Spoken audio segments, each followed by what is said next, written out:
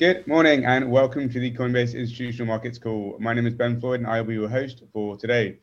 Today I'm joined by Greg Sutton and George Toropov, two CES sales traders, Sid Shakar, a senior blockchain researcher, and David Duong, our head of institutional research. This call is recorded on Tuesday, 29th November, so please keep this in mind if you're watching it later on in the day. Now, to our agenda. We're going to kick off with George, who's going to give us a market update. We're then going to head across to Greg to run through some trade flows. Sid's going to take us through some DeFi, and David's going to finish off with some macro. Without further ado, George, what's going on in the crypto space this week? Thanks very much, Ben. The last 7 days were actually the first week that was a little bit more quiet for a change, with the Thanksgiving weekend taking up most of it. And we actually started to see the market relax a little bit after an onslaught of negative news and headlines the last couple of weeks before that. BTC and ETH were both up slightly, with ETH outperforming actually and holding on to the 0.73 level on ETH BTC. But other than that, trading in blue chips was actually mostly sideways in a relatively narrow range, with volatility significantly compressed. But this is not to say that we are out of the woods yet. For instance, the Genesis situation is still very much ongoing and not resolved, but we haven't heard a lot of news on that in the last couple of days. But the FTX and Genesis shockwaves have been absorbed, and when the news of BlockFi filing for Chapter 11 hit the tape yesterday, actually, the market pretty much barely moved. There were some rumors also going around on Silvergate's exposure to BlockFi, actually, but they've since put out a statement saying that net exposure was less than $20 million. So it does seem a bit like the market is saturated with negative news to some extent, and would probably take a lot to really move the needle now and result in a further sell-off if you look at the news section. On the positive side of things, new funds are still being launched. For instance, Apollo is talking about a new blockchain fund. Binance has been in the press a lot with their crypto recovery fund comprising $1 billion. And of course, Man Group is still pushing ahead with their crypto funds despite the recent market turmoil. George, that's a really good point you make about institutions still being very enthused about crypto. One thing I've wondered about is we haven't heard of any crypto native fund that was massively short the market. Generally, when you see large declines in asset prices, whether that be in equities, credit, commodities, some fund usually raises their hand and says, hey, look at us, we were on the right side. We haven't heard that yet. Now, that's not to say that that fund or person doesn't exist. But it does lead me to believe that maybe the crypto native community generally plays in the long side, which is perfectly fine given where we all believe this space is going. But I think if we have institutions that are very used to playing two sides of a market, like a Man Group, I think that should add to market efficiency and actually improve fundamentals. Yeah, I think that's a really, really good point, Greg. I guess one thing I would just raise with regards to shorting in crypto right now is that the market structure is still very nascent. And what I mean by that is if you were short via FTX, well, you might be on a pretty positive P&L there, but that's not going to be worth a whole load. Maybe you're short versus financing a borrow like a Genesis. But again, that's probably not a place where you want to be. CME futures, you can get short, but volumes aren't amazing. DeFi, same problem. So I feel like while I think a lot of the folks that have been in crypto a while are definitely on the more bullish side and don't want to be short this asset, I think the market structure to get short in size is probably not where it needs to be. And that's obviously changing, and in time that will improve. And I 100% agree. I think having people with more naturally opposing views is generally healthier for markets. And I think we've mentioned before, there's a ton of studies that have supported that in the past as well. So George, it's nice to see some stability in the market for a change. What about the altcoin space? Like, what are the themes over the last week? Yeah, so in the altcoin space, I think the overarching theme post-FTX remains DeFi and DEXs specifically. DeFi has really continued to operate flawlessly throughout all of the turmoil that the market has seen. And I think you can really see that in the performance of the DeFi Pulse Index over the last 7 days. So we're up 10%. And my personal view is that we'll probably see DeFi and especially DEX tokens potentially outperform over the medium term. And I think certainly is this expectation that over the medium term, trading on DEXs will increase significantly, which is also, by the way, part of the bull case for ETH, because ultimately this will make ETH more deflationary. One example to flag here is Curve, which was actually up more than 50% over the last week on the back of what looks like a short squeeze after getting battered by outflows and then shorted by Curve borrowers from Aave. So very curious to hear Sid's thoughts on this, actually. Yeah, thanks, George. We'll cover this a little bit more in depth later on in the call, but just a high-level overview of what happened was basically a lot of action went on in Aave. Actually, Aave was a central battleground where there was a tremendous Curve borrow position, and the crypto Twitter and overall DeFi community saw this position and acted on it, effectively short squeezing the borrower. And in tandem with this, Curve also released plans for a new stablecoin, which kind of allowed the rally to sustain. So we've also got Tamil Green as well there. Ape and Doge up almost 40% each. What's going on there, George? Yeah, so I guess outside of the sort of bigger narrative surrounding DeFi and DEXs, you do have smaller stories in specific points. So in Doge, we had Elon publish his Twitter 2.0 plans, which again, like, had some speculation that it could include some form of Doge integration, potentially for the payment side of things. So I think that was the main driver behind Doge. And then Ape, you mentioned, also a big outperform over the last 7 days. So that's rallying pretty much on the back of mentions on Twitter increasing and, let's say, social sentiment improving a little bit on Ape, just on the back of staking, which should be launched in about 2 weeks' time if we don't get any further postponements. That's a hell of a move, 40% on the back of a staking release-based announcement. Was there any idea about what the yield might be on that? Yeah, so I've seen a couple of different estimates on Twitter, nothing, let's say, firm, but I've seen estimates in the range of 25 to 30% annualized. But I'll guess we'll have to see like how exactly that's going to play out. And again, this has been postponed a number of times. I think I've seen some reports, going back to earlier this year, that this should have been actually launched over the summer, which obviously hasn't materialized. So let's see if that's now going to happen actually in 2 weeks, or whether we'll see further postponements.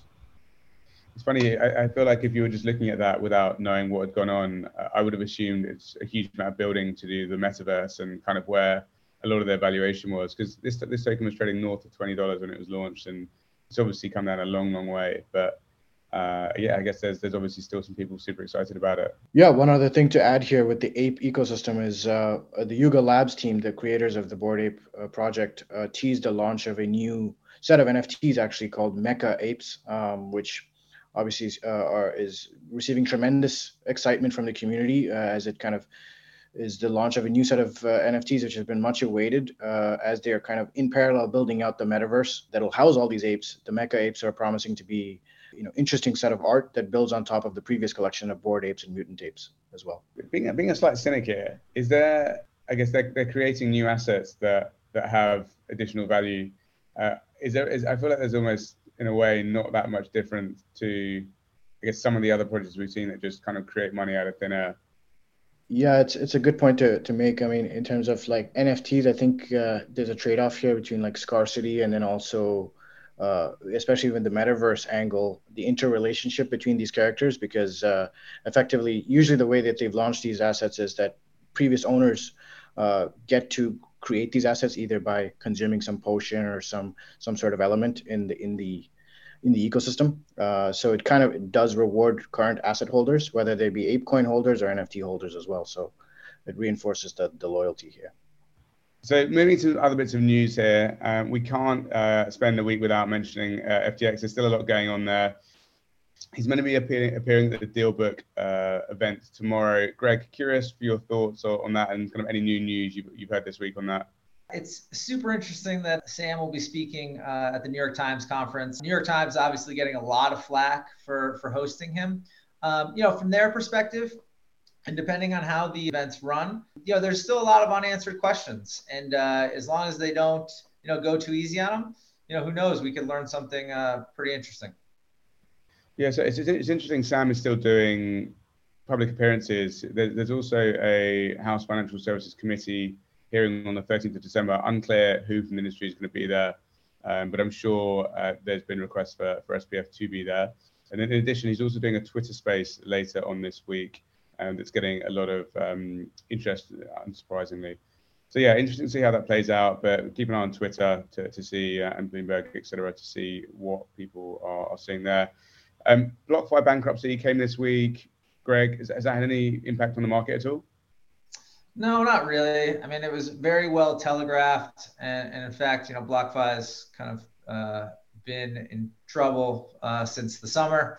So I think them finally filing was expected, and we didn't see much price action or flows off the back of it, for that matter. Interesting. And actually, just on the hit the tape relatively quickly afterwards, but Silvergate came out and said they had less than $20 million of exposure to BlockFi deposits, and it feels like with this contagion, people are just having to be very, very quick with coming to market and letting people know what exposure they have or haven't got as a result of these Chapter 11 filings. And then DCG and Genesis, it's obviously we had Thanksgiving. We haven't had a ton of new news out of that, but that is something that's still overhanging the space. And really just keep an eye on Twitter and kind of news sources to see what happens there. I think there's probably a lot going on behind the scenes. And hopefully that kind of comes out in a as positive way as possible for the industry. I guess one thing I do just want to chat through, and I had a few conversations with clients this week about, is mining and potential for some of the loans made against mining equipment and just general stress for Bitcoin miners with Bitcoin trading sub 20K for quite some time and maybe not being quite so profitable. Sid, I know this is an area that you've looked at a little bit. Curious to hear your thoughts here. Yeah, it's definitely an interesting topic. So earlier this month, actually, the Bitcoin mining hash rate hit an all-time high. It's been on a tremendous increase over the course of this year. The Bitcoin hash rate decreased by 15%. So we're seeing a pretty steep decline now, just over the past couple of weeks. And one interesting thing to note here is the ecosystem of mining actually looks significantly different now than it did, just even over a year ago, with a key US-based mining pool, Foundry USA, making up 25% of the hash rate. And overall, mining metrics are a pretty complicated subject because oftentimes they have a kind of lagging effect to both equipment prices, electricity costs, and then also Bitcoin price as a whole, right? So curious to hear other folks' thoughts on this as well. Greg, I know that you've kind of looked at it a little bit. Is there like a break even, or should we be thinking about a level that Bitcoin miners are mining and aren't mining? And I appreciate we may not have the numbers there, but how should we be thinking about this? Yeah, so obviously Bitcoin miners should turn these things on when it's profitable. Now there is the all-in cost, which is the cost of electricity, the cost of employ people, and the cost to pay for the actual rigs. And we don't know where that is. We've seen some numbers as high as 30,000. But then we would expect mining rigs to come offline when Bitcoin drops below the marginal cost of production. So that's basically just your electricity and maybe some minor labor costs. Now we've seen numbers there in the range of, say, I've seen them as low as 9,000 up to 18,000. And we're kind of in that range now with Bitcoin. So I think it makes sense that we're starting to see some rigs come offline because, again, we're getting below the marginal cost of production for certain miners. Yeah, I'll be interested to see how these next few weeks play out and I guess the rest of the quarter and into Q1. With mining prices down here, there's going to be a lot of people that are probably burning through cash piles that they had. And interestingly, with a number of these miners public, there's probably some work to be done there. You probably kind of look through some of the filings and figure out exactly where these companies are from a cash flow perspective. But yeah, just moving on now to trade flows. Greg, what has been happening this week? So volumes on exchange have declined some. That was partly due to the US holiday, partly due to the fact that everyone is waiting for this contagion to spread. And yes, as we talked about earlier, we did see the BlockFi bankruptcy yesterday. But that was very well telegraphed. We knew that was coming. And so we didn't see much price action or flows on the back of that. The Genesis situation is obviously ongoing, but still not a lot of new news there either. So for the most part, the market just remains on edge. The asset mix we're seeing is pretty typical with BTC and ETH dominating flows. Doge has seen an uptick in interest on exchange. Now, as George mentioned, that token rallied on speculation that it may be integrated into Twitter as some sort of payment system. Now, we've mentioned this before. Doge is really a retail story. We haven't seen much flow either way on our desk. Interestingly, if we look at client segments on our desk, both traditional asset managers and traditional hedge funds have turned net buyer last week. This is the first time we've seen this in really quite a few weeks.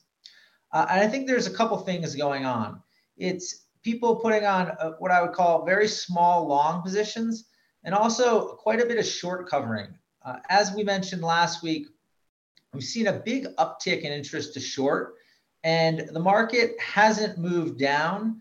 So I think people are starting to close those out. Interesting. Well, we'll see what the rest of December has to bring from a volume perspective. Now, Sid, moving on to kind of DeFi Web3, you mentioned Curve earlier on, obviously a big move this week. What else has been happening there? Would love to learn a little more.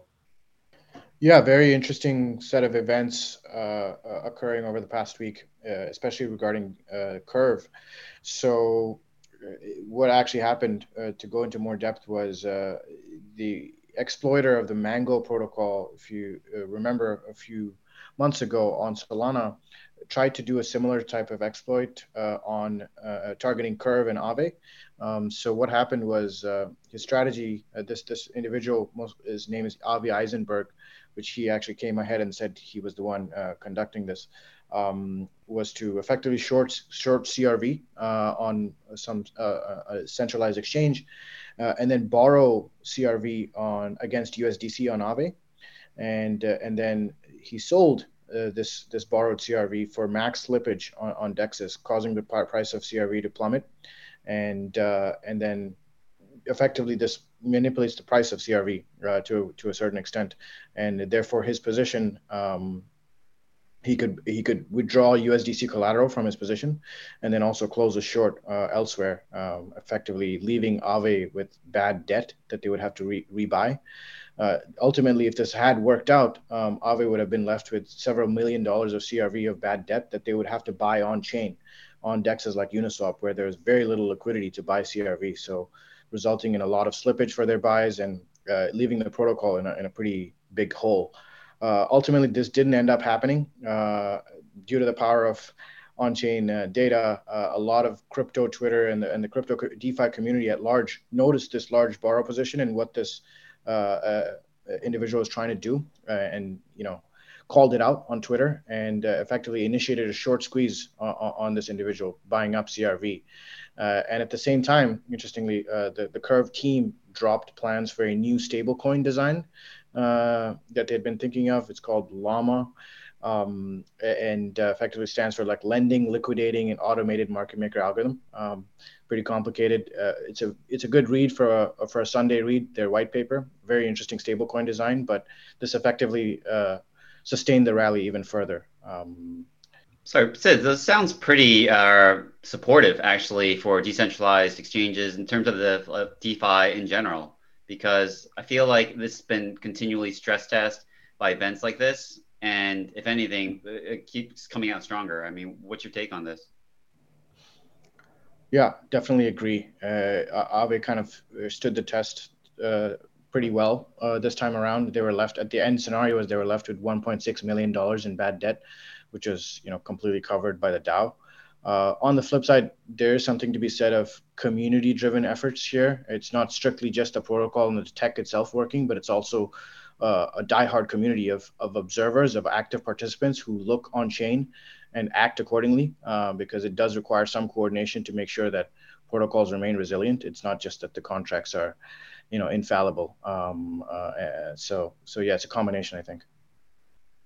So just to see, they tend to make some changes post over the last few days around what tokens you can borrow against and some of the limits as well. It's quite nice to see this evolving in real time. It gives me confidence that they're kind of building something kind of long-term and sustainable. 100%. I think we're seeing this trend across lending markets in DeFi, especially with liquidity being more thin. It's actually a little easier to kind of manipulate prices of thinly traded tokens. So, veering towards safety in these kind of markets is a good sign. Yes, it is DeFi. It's that testing in prod still in many ways. David, on to you. What's going on in the macro world? I would say that the most important thing that I've been paying attention to is the fact that the 3-month 10-year has inverted and has stayed consistently inverted since November 8th. That's a big deal, predominantly for economists, because we've seen from the trading side of things that the 2-year, 10-year inverted, probably around like June, July, and it's kind of stayed there.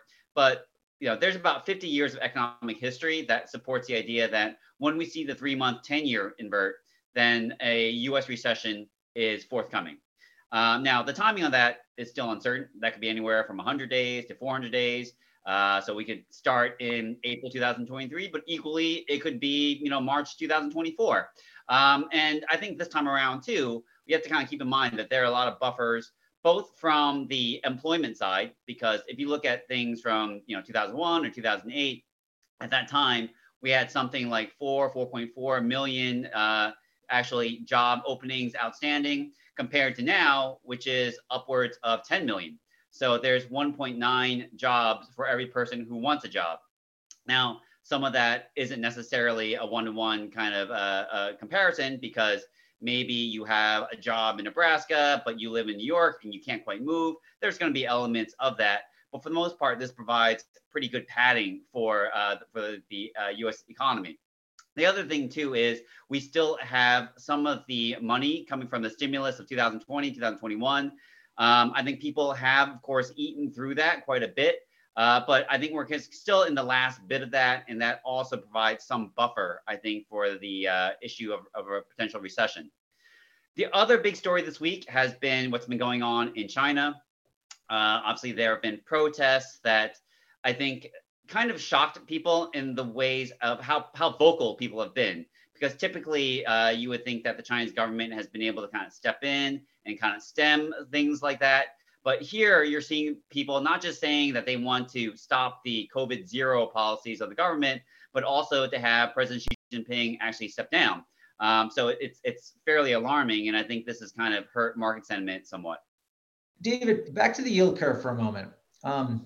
Now that we have this very important inversion that has always, as you said, meant that a recession is on the horizon, I'm wondering, could this time be different? Could the bond market be signaling that it believes that the Fed is actually going to get inflation under control, and that yields further out will actually be lower than we think they may be? Well, I very much do think markets and economists actually believe that inflation is coming back.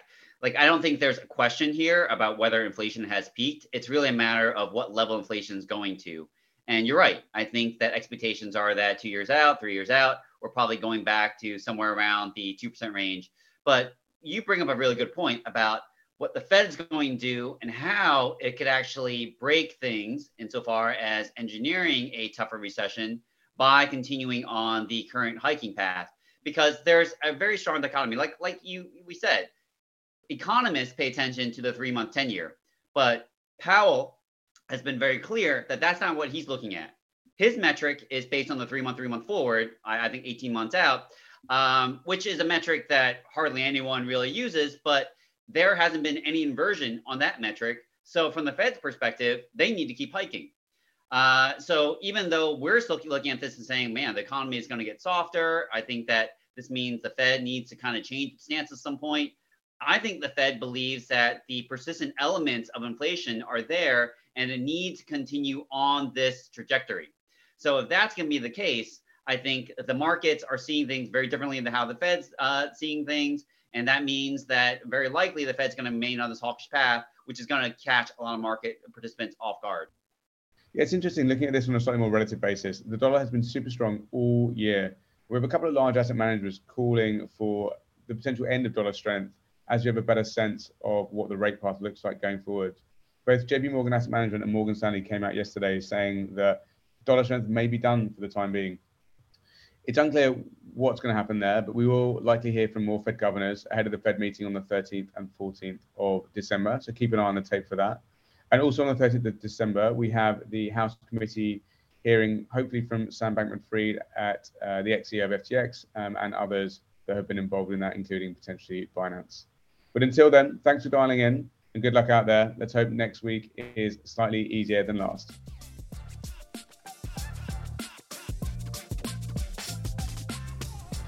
To view this episode and learn more, check out the Research Hub and follow us on Twitter at Coinbase Insto. Both links can be found in the podcast description. All statements and analysis correspond to the date of this recording. This recording is only intended for sophisticated investors. This recording should not be copied, distributed, published, or reproduced in whole or in part. Neither Coinbase nor any of its affiliates make any representation or warranty as to the accuracy or completeness of the statements or any of the information contained in this recording. The views expressed in this recording are not necessarily those of Coinbase.